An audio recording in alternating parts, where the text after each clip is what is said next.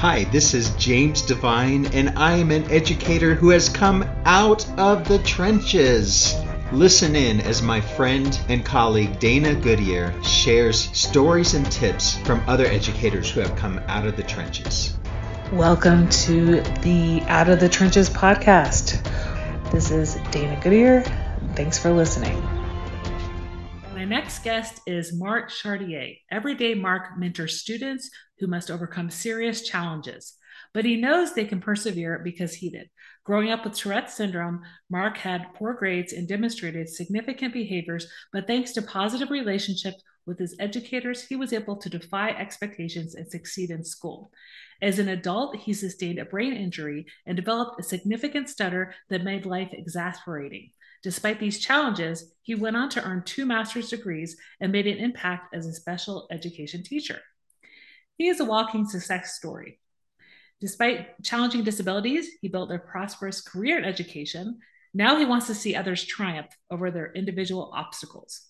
By sharing his journey through motivational speaking and his poetry, he educates others about diversity, advocates for individuals with disabilities, and motivates people to overcome serious challenges. Mark lives in Pueblo, Colorado. Welcome to the podcast, Mark. Hi, Dana. Thanks for having me on. Well, tell me about a time when you were in the trenches and managed to crawl out, and you said you'd like to share one story from childhood and one as a teacher. Yes. I think the first story I would like to share, just to kind of get the audience acquainted with my story a little bit, is I grew up with Tourette's syndrome, and I wasn't diagnosed until I was 18 years old. Mm-hmm. And so I went through all of public school without any supports or any services that I probably should have been provided had my diagnosis been known earlier. However, thanks to positive relationships with teachers, I was still able to overcome and succeed and persevere through quite a lot. Mm-hmm. And so when people ask me about Tourette's, one of the first things they ask me is when did I first realize or notice that I had Tourette's? Mm-hmm. And as far as my memory goes, the first tic that I had was when I was about 7 years old. Okay. In the summer of 1983. So I'm dating myself a little bit. But I was living in Long Island, New York, with my parents, and my mom and dad had just decided to split up. And as a result, my mom had temporary custody of me, even though my dad had permanent and sole custody of me legally. Mm-hmm. There was a lot of controversy and arguing and fighting between my mother and father at the time. And so I was with my mother for, probably several weeks, maybe a month. And my mother suffered from schizophrenia. Mm-hmm. She had a very tragic young life as well, probably much more tragic than mine, even though mine is not a walk in. Even though mine was not a walk in the park, hers was very traumatic, I'm sure, for her. So she was in the midst of what I call a schizophrenic binge. Okay. So because my father was her whole life and his mm-hmm. family, she didn't have a family of her own mm-hmm. outside of my dad and me and my brother and my dad's family. And so my brother was at camp, and I remember every day for, probably about a week, my mom would have me hop in the backseat of the car, and she would just take me and drive all around New York City, New York upstate, sometimes even to Montreal, where my grandparents lived. Mm-hmm. And we would go into restaurants and we would order drinks and food. And then 2 minutes later, she'd be grabbing me by the arm and saying, "We got to go. We're out of here." And I would be, of course, I was 7 years old at the time, and I'm like, why are we leaving? She's like, "Your father is watching us." And it's very apparent to me in hindsight that the schizophrenia was really pervading her perspective at that time. Mm-hmm. And so she even took me to the hospital several times and said we were not well, that we were sick. And again, I'm 7 years old and I'm questioning. I'm like, what's wrong with us? And again, we would go to the emergency room, and then within 20 minutes of being seen, she'd be taking me and running out the door with me. Mm-hmm. And so that was a very traumatic time. And as a result of that, I remember having my first tic. I had the spiral notebook. Okay. I took the spirals of the notebook and I strummed it along the lips of my mouth. Okay. And I did that so hard and so fast until my lips blistered and bled. Mm-hmm. And that to me is the first Tourette symptom that I remember having. And the way I explain it is there was so much mass chaos going on around me that as a child I couldn't make sense of it. I couldn't process it. Mm-hmm. And so that was my way of processing it. And that is, as far back as I can remember, my first tic that I had. Mm-hmm, mm-hmm, mm-hmm. And so you have a trench story as well from being a teacher. Was that related to having Tourette's, or how did you come out of the trenches in a teacher situation? Well, I actually have a poem in my book. Okay. That I wanted to share about it, but I will preface it a little bit. Okay. So after that episode with my mother, my father regained custody of me and my brother, and so I grew up with my dad from age 7 on. And mm-hmm. While my dad, I truly believe in my heart that he did the best he could. He was abusive at times, quite often physically, mm-hmm. and quite often verbally. And so I remember when I was about 15 years old, he had dropped me off at the grocery store that I was working at, and I had just spent about $30 on comic books, which back then in 1990 was a lot. And so he had told me that I needed to be home in 15 minutes. Well, the walk home alone was probably 15 minutes, right? Mm-hmm. So obviously, I was going to be late, and I was typically late. So I went home, I was late, and he kicked the tar out of me and destroyed my comic books and all this and that. Mm-hmm. And then the next day I went to school and I had bruises along my neck and my cheeks and stuff. Mm-hmm. And a friend of mine, an older friend of mine who was a senior in high school, asked me, who effed you up? Yeah. And of course, like at that time, I didn't know what to say because my mother was out of the picture. My mother was out of my life. Yeah. And even though my father might not have been the best dad in the world, I knew that he loved me and that he was the best dad he could be. So as a result, one of my brother's friends found out about it and made a DHS call. Mm. And shortly after, I was questioned by DHS at my high school. And I lied. Yeah. I froze in the moment. I knew what foster homes, what the reputation that foster homes had, and I lied. And they even followed up with a house visit to my house. And my dad never opened the door. And shortly after that, we moved to Colorado. Okay. And so I've never talked about it with my dad, but years later, my first year of teaching, I had a similar experience with a student. Mm-hmm. And I will say no more and just read the poem if that's okay. Okay, go ahead. Okay, great. So this is a poem from my book, Fingerprints. And the title of the poem is called Bystander. Okay. You stagger into my classroom, papers falling from your books, and I know you haven't taken your medicine. You look like your mom, the sweatpants, the rush chair, the knock-knock, broken aspirin, bags under your eyes. You look like her, except you're tiny. Fourth grade doesn't play by the rules when your bio dad left the game early. It doesn't explain life in future tense verbs or number facts or pinky swears. It doesn't open a hand and ask, why?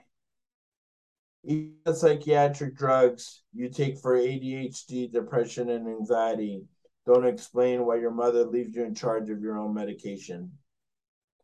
In the morning, you say a crisp goodbye that's returned with muffling from under her covers, through the door with the hole you made with a broomstick. Her costing breaths are the answers when you're done making your own lunch of 2 pieces of bread and a can of Coke. Mom?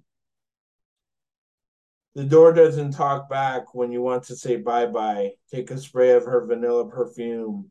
Check that you know the wrong answers to the questions that keep you blue-eyed, and make sure that you don't mention the unmentionable. Your stepfather came home from Iraq 2 weeks ago, and you've come to my classroom with a new bruise every other day this week.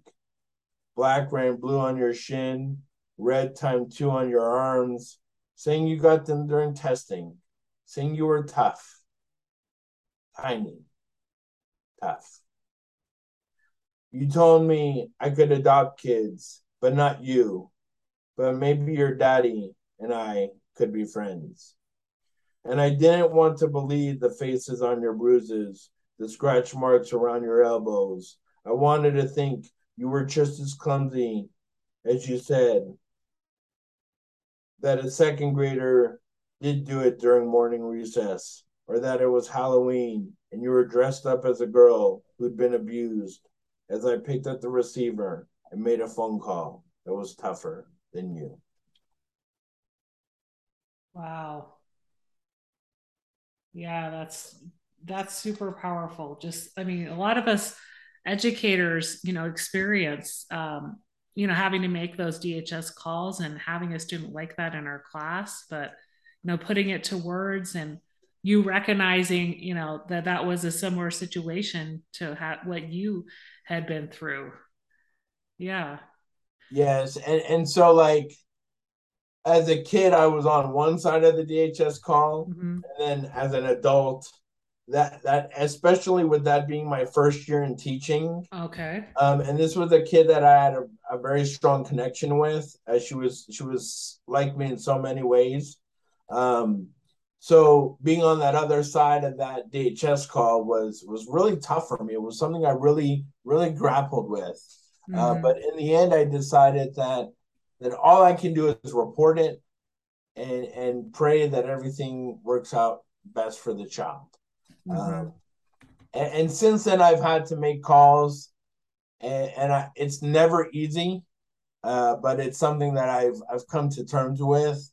It's just part of the territory of looking out for kids and doing what's best for kids. Yeah, but definitely the first is always the hardest, and especially when you've been on the child side as well.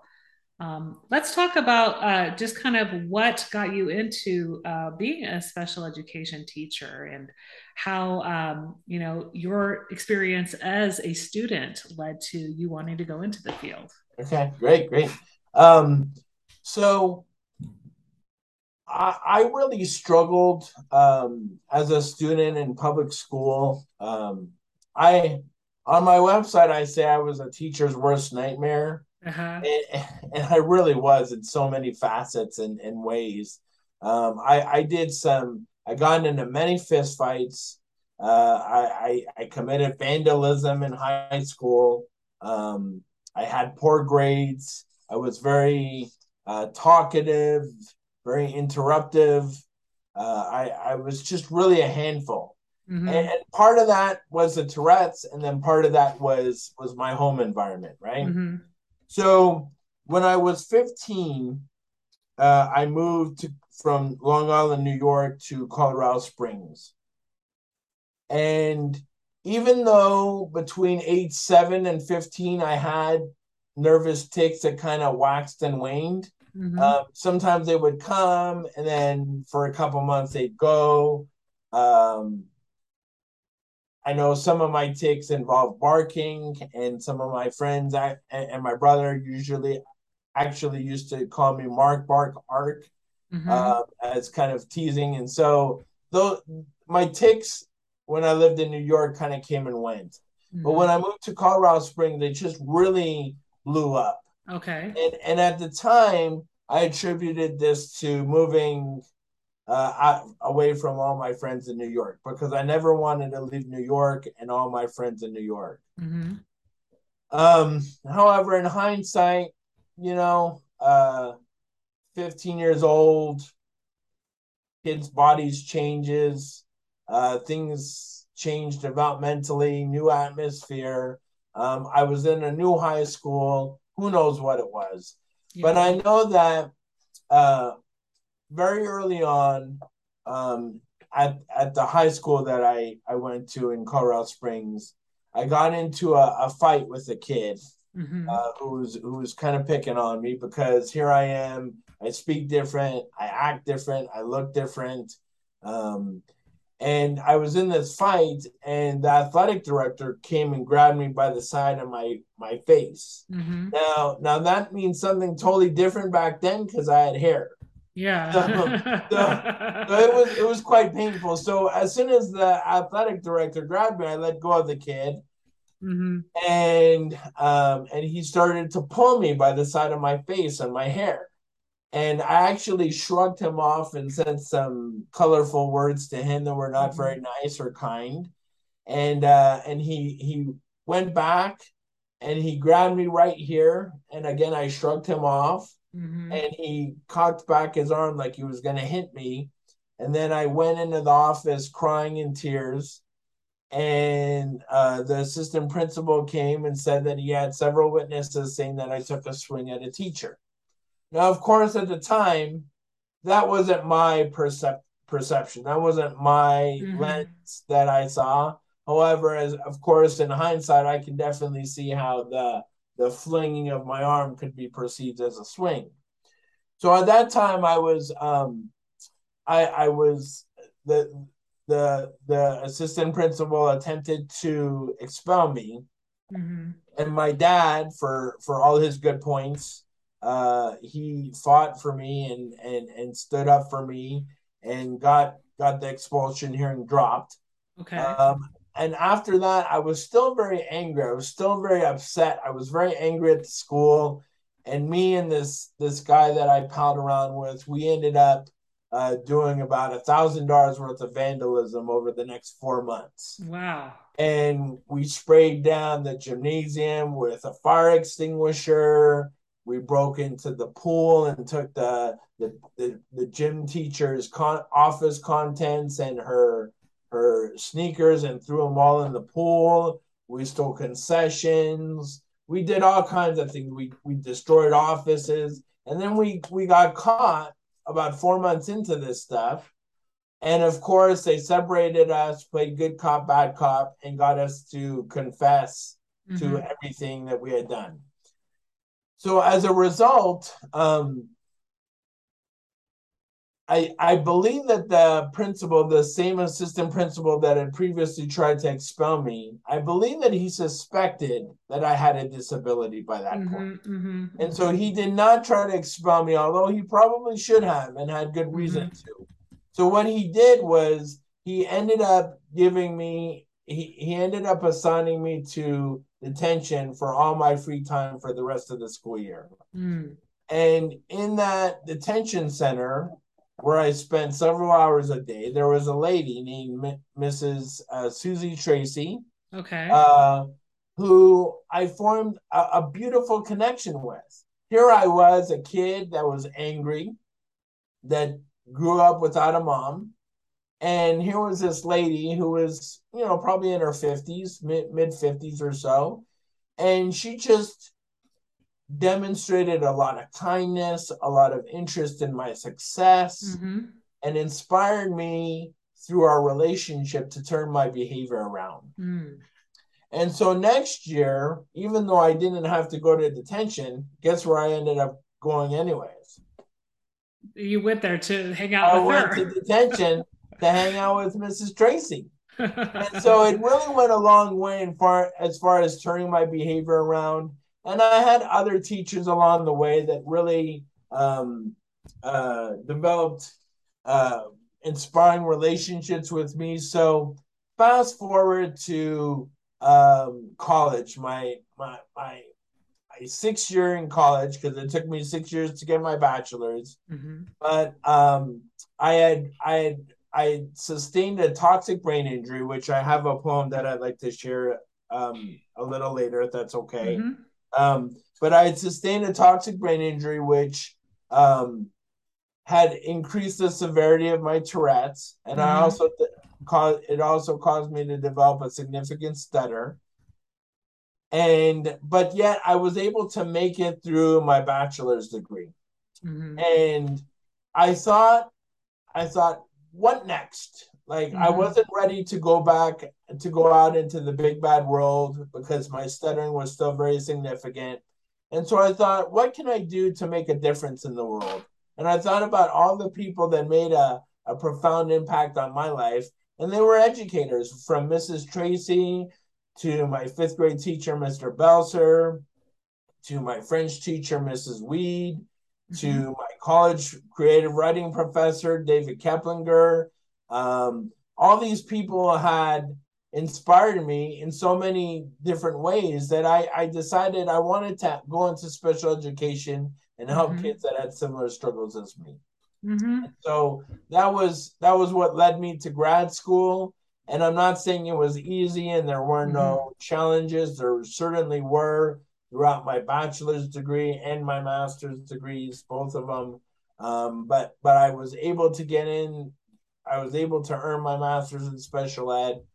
And shortly after I began teaching, I realized that I fell madly in love with the profession. And, mm-hmm. and I realized that I was in a unique position where, because my kids are intelligent. My kids, mm-hmm. Like whether they're on an IEP or not, my kids are intelligent. They're in their own ways, right? Like they can pick up and ascertain that, hey, Mr. C, which is what I go by in uh-huh. school, Mr. C was a little bit different. There was something different about him. Yeah. And so I was able to identify and connect with my students in a unique way.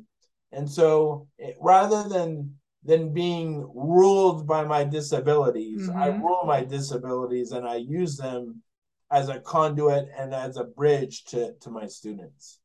Wow. Yeah, I really like that. Rather than being ruled, you rule disability. So how has that helped you be a great special ed teacher? And what do you think is the most rewarding part of being working with the kids that you work with? Well, the most rewarding part of working with kids is the relationships that we build, and getting to know them and inspiring them and coaching, because yes, I teach them reading, I teach them writing, I teach them math, I teach behavior, but overall my end all goal and objective is to teach them how to be good members of society and productive individuals and people with good character and people who embrace diversity. Just as I teach them every day, I'm like, hey, we're all different, right? Some of us have brown hair, some of us have blonde hair, some mm-hmm. of us have no hair. And that's okay, because I find that in my life, I've learned the most from people that are different than me. Mm-hmm. And so I always preach diversity to my students. And I've just been so blessed and fortunate to have had the most amazingly talented and gifted students. I'll share one story with you, and mm-hmm. this just comes to mind. I was working with this student one time. His name was Moses, and I have nicknames for all my students. And my nickname for him was Mostis. And I was giving him an assessment, a special education assessment, and I needed his birthday for mm-hmm. the assessment. Mm-hmm. But I said to him, I said, hey, Mostis, what's your birthday? He goes, April 22nd. I said, what year? He said, every year. And so I just love how my kids think outside the box, right? Yeah. Like my kids, I like to call different kinds of smart. Yeah. There are different kinds of intelligence. For example, another special person in my life is one of my best friends who has Down syndrome, and his name is Stony Paul, and he might not be able to, read a 400-page novel, but one of the things that Stony is really good at is he knows every WWE wrestler known to man. Yeah. He can match every NFL team to their city. Yeah. And he always remembers my birthday. Even now, my birthday is in November 29th. He's been planning my birthday for 4 months already. Yeah. He's been planning my birthday celebration. So there's different kinds of smart and just seeing my kids think outside the box.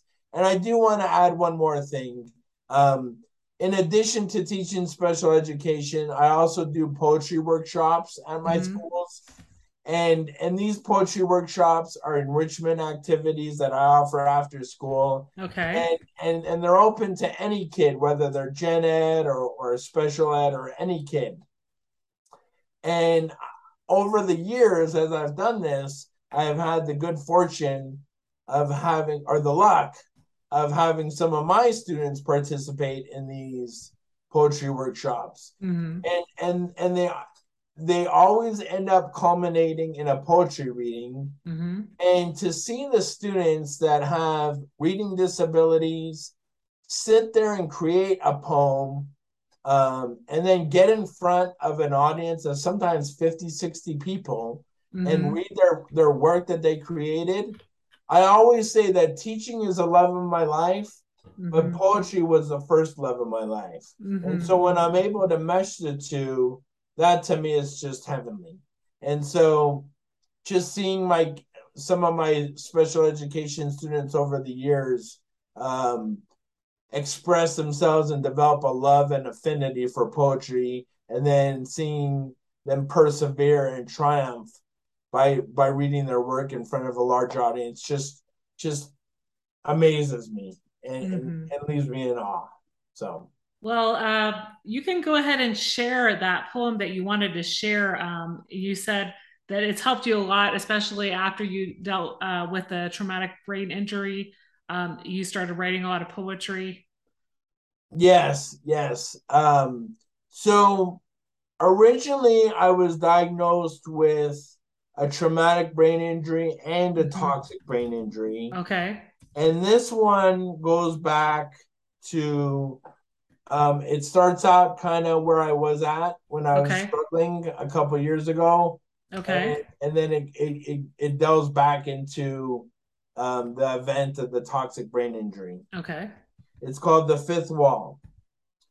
I was sitting in your patient room asking about what we can do to help the Tourette's, the OCD, the anxiety, my toxic brain injury, my sleep that tallies me to a sleep, walk, and makes me feel for the walls of my bedroom, and recently for my 38 snub nose in the drawer missing its drawer. I'm staring at your socks, asterisking your ankles, then your shoes that seem a bit Walmartish for a neurologist as busy as you. Next, I'm making irrespective faces with your patient table to my left, wondering why you never have me sit on it. Why do these medications never work? Because my body can't tolerate the side effects, or I'm nerved and atrophic to smiles and air and have trouble getting along with trouble. You had that experience with the oven cleaner a while back. The next question is, how do I remember that? I remember an angry while that hurt from many tears ago when I was flooded by fumes of Easy Off, sticking my head inside the oven after the restaurant manager snapped, "We don't have any masks."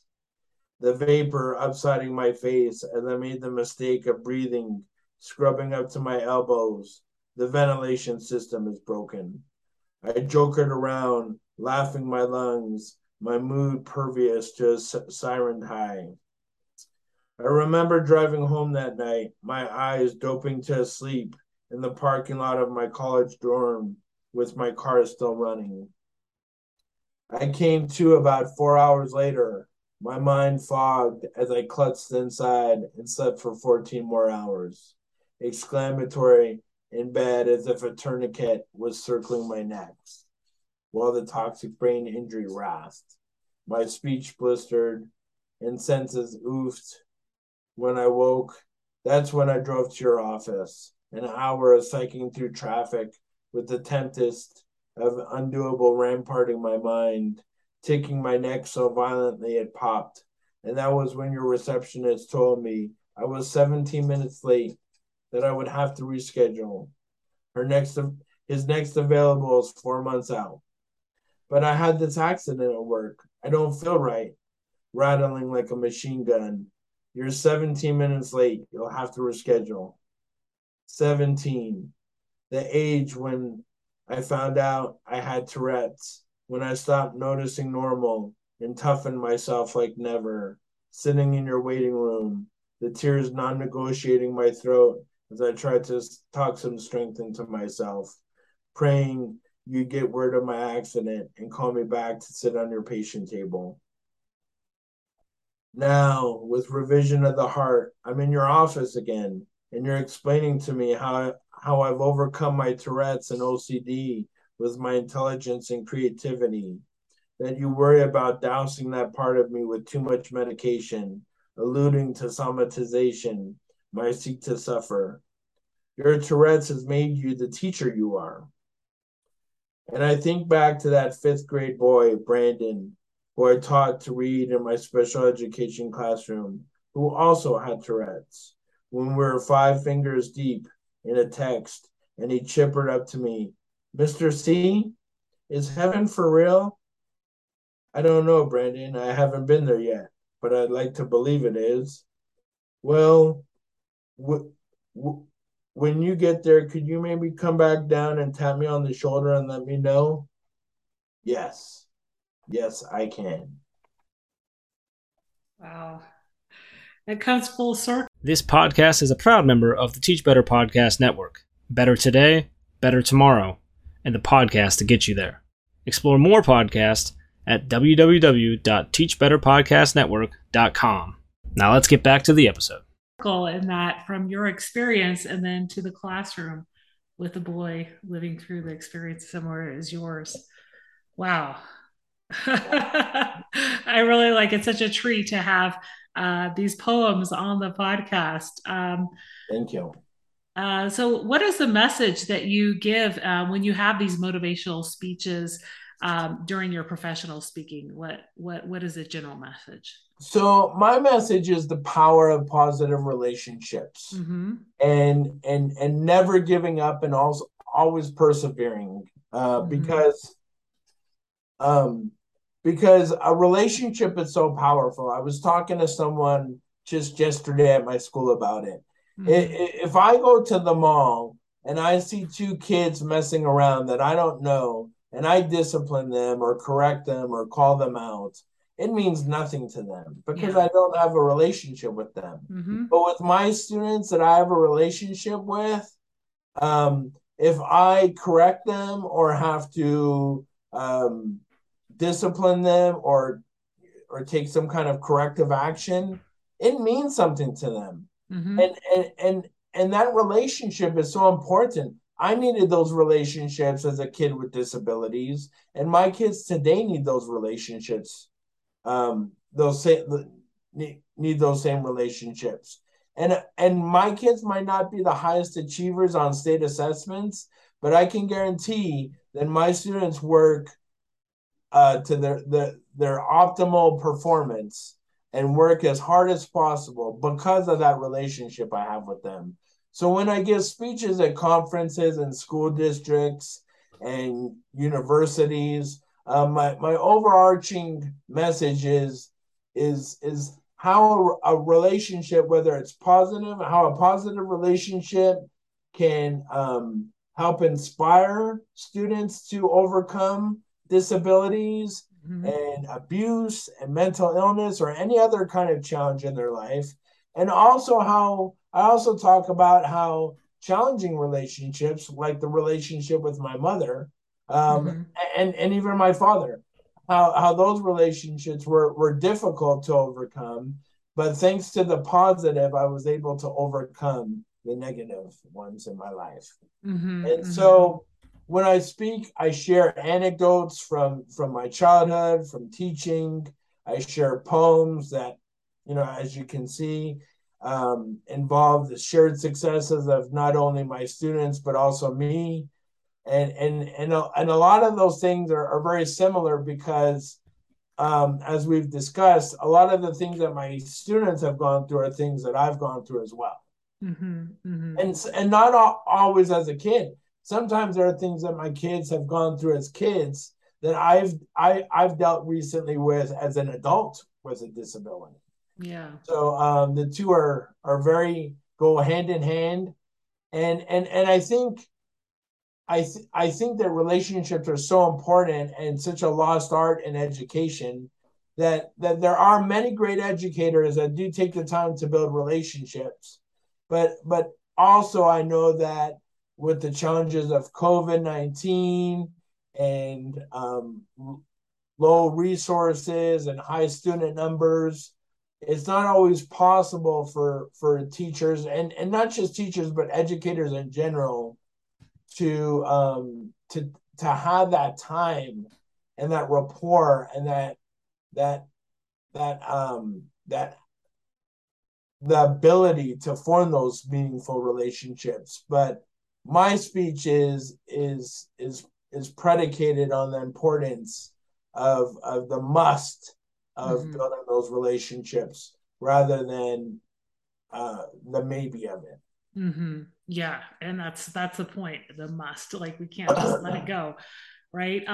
So I'm interested in knowing a little bit how your work as a special education teacher intertwines with your work as a writer, and when you started publishing books, because you have a book, Fingerprints, that's out, and you're working on your second book called Crosshairs. Yes. So how did the publishing get started, and how do you find the time for all of it? Yeah, well, for one, I'm a single guy. I've never been married and I have no kids, so my students are my babies. So I do want to insert that in there. But also, like, I started writing seriously as an undergrad and in college. I was an English major, and I used to write these cheesy rhyme scheme poems that had a lot of great sentiments to them, but they weren't very respected by peers. And my creative writing professor, David Keplinger, suggested that I try writing free verse poetry. He said that the rhyme schemes constrict my language and my ability to write a poem because I'm so focused on making that on making the rhymes work. And so I started writing free verse poetry, and right around then was when I started stuttering. And so writing became my outlet. Writing became my catharsis of expressing my emotions, my desires, my experiences, everything I wanted to accomplish. And I just kept at it. And over the next several years, I kept working on it, even though I wasn't still taking English classes. And then when I got a job as a special education teacher, my shift kind of focused. So I used to write a lot about relationships, which there are relationship poems in my book. But then I started writing more about my teaching experiences. And again, that's where the meshing of the two loves of my life come into play, because I was able to take teaching and poetry and make it into one. And that's really where I feel I'm at my best, at not just as a teacher, but also as a writer. And so It took a long time. I actually sent out the manuscript for fingerprints to several publishers over a span of, gosh, probably about 5 or 6 years. And I kept retooling it and retooling it after each rejection. And actually, the people that ended up publishing it, I sent it to them probably about 3 or 4 times prior, and it got declined every time. And then on New Year's Eve of 2017, I said, okay, I'm going to send it to them one more time. And if they don't publish it, I'm going to self-publish it. Well, 4 months later, I was delighted to hear that they had accepted it and agreed to publish it. And so that last poem that I read, The Fifth Wall, that's a poem from my current manuscript called Crosshairs, which I've been sending out as well over the last, I've probably been sending it out for about 6 to 7, 8 months now. And a lot of those poems have been picked up in literary journals individually. So they're available in anthologies, literary journals, and I actually won a poetry contest a few months ago for a poem that's in my working manuscript. And so yeah, I just, it's just a love of my, it's just an extreme passion of mine.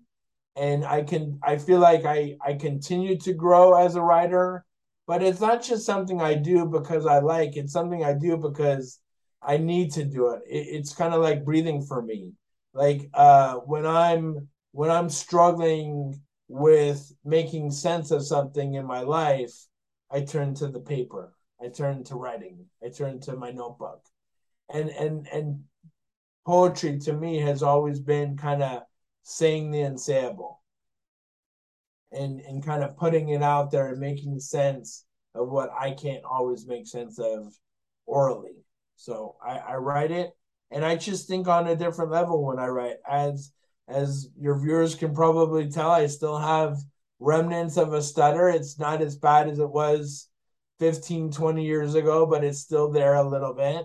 And so, but when I write, I think on a different level.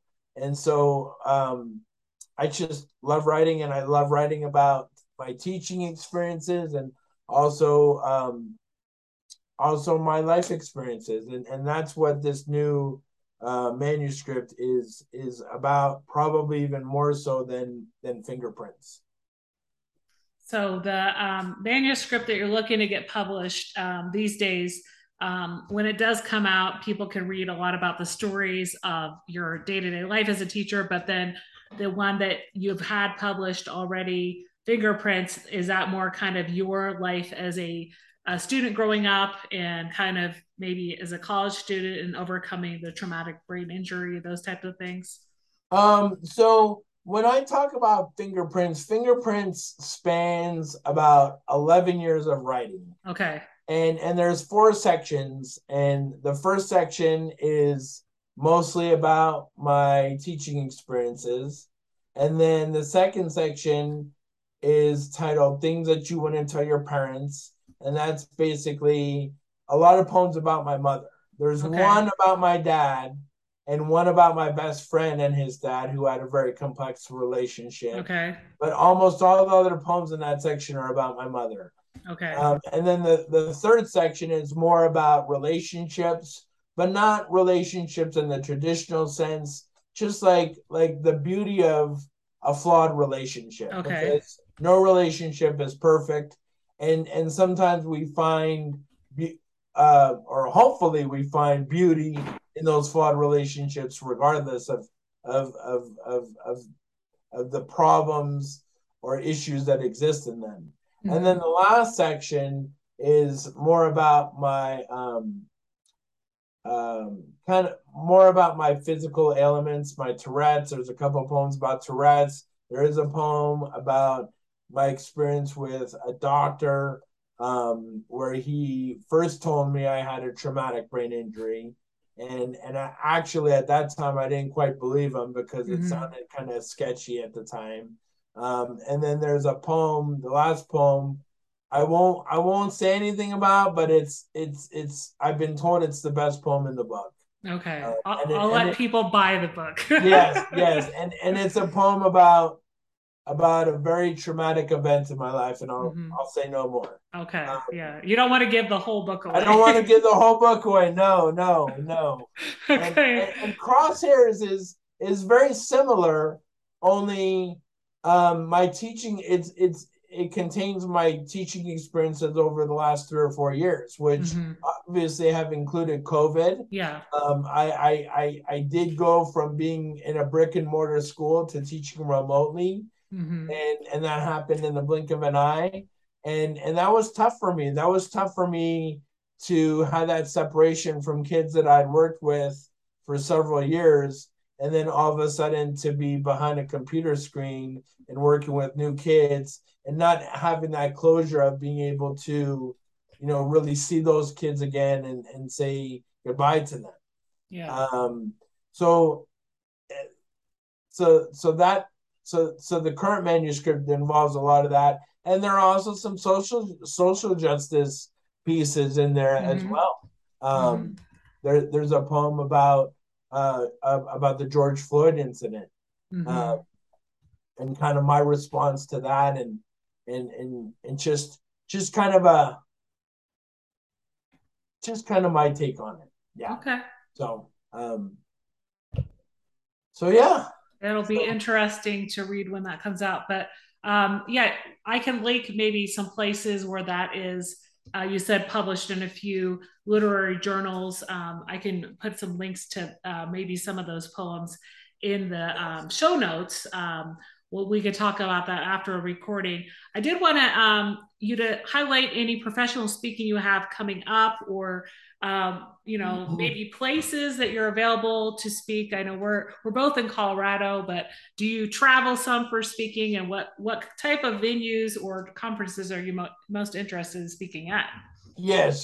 So I believe that my speeches are appropriate for anyone or any organization that is open to hearing an inspiring message about overcoming adversity and increasing acceptance of diversity, and also the power of relationship building. Whether it's kids with disabilities or people of different genders or ethnicities or anything like that.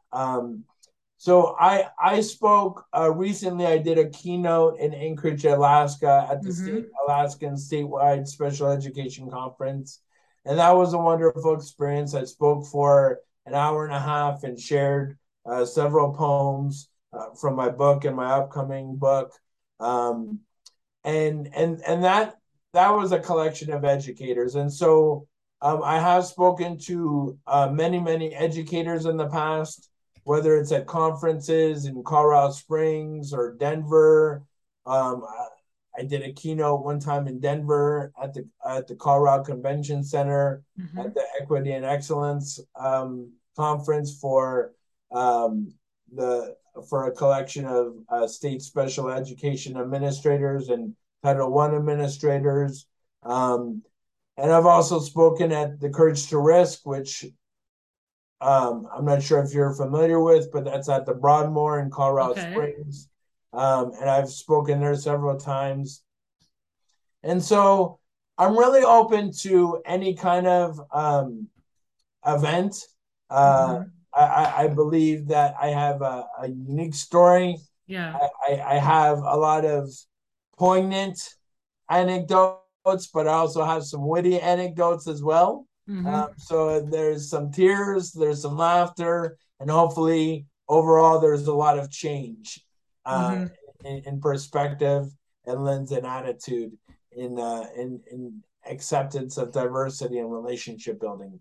I don't currently have any events coming up, except a local poetry reading in Pueblo, where I'll be reading a collection, I'll be reading poems from my books at that event. And just trying to get the word out there. The most important thing for me is to get my message out there to people to help the next generation of teachers, learners, administrators, school professionals, school executives, and so that way we can spread the message and do what's best for kids in the long run. Number one. Yeah, and like you said, that's your story is special and poignant and something that people need to hear. So I definitely hope those listening to this episode will want to reach out, and you can provide us with your contact information in a minute. But I wanted to ask, out of everything we've talked about on the episode, your experiences growing up, your work as a teacher, your poems, what's one thing you'd like listeners to remember? Well, there's two things that come to mind right off the top of my head. One is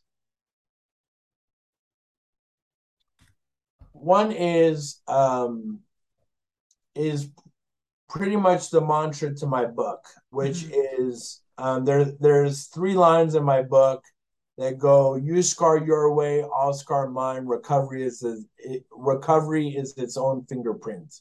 And the interpretation that I hope people take away from that, and the premise for the book, is that we all have injuries. We all have sustained injuries and afflictions, whether they're emotional, whether they're physical, whether they're spiritual.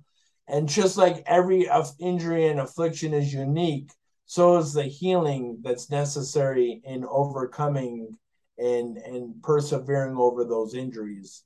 And so that's one thing that I'd like to share with the listeners is that that's kind of like what my book is basically about, how every recovery is unique.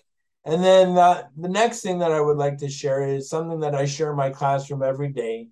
And it is always believe that you can make a difference, but never let your differences keep you from what you believe. And I teach that to my kids every day. And when I break it down for them, I break it down in terms of embracing their differences and never letting them keep them from reaching their goals or their dreams, and also being accepting of other people's differences and diversity. And so those are things that I really, really stand high on.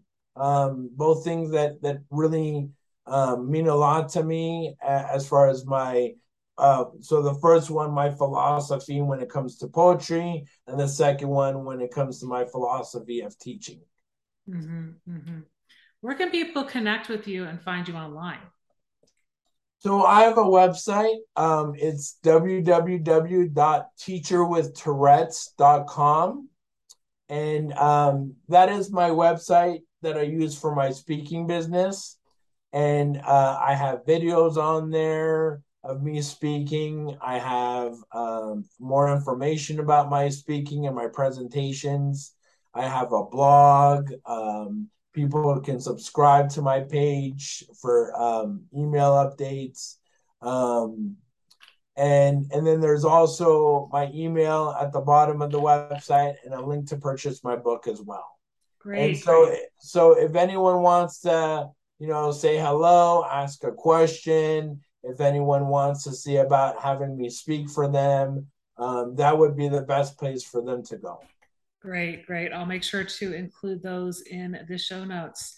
Well, thank you so much for being on the Out of the Trenches podcast today. It was really a pleasure hearing your story, hearing your poems, and just getting to know you and your goal and, how life is as an educator for you, and how you help your students. Well, thank you so much, Dina. Thank you for having me on.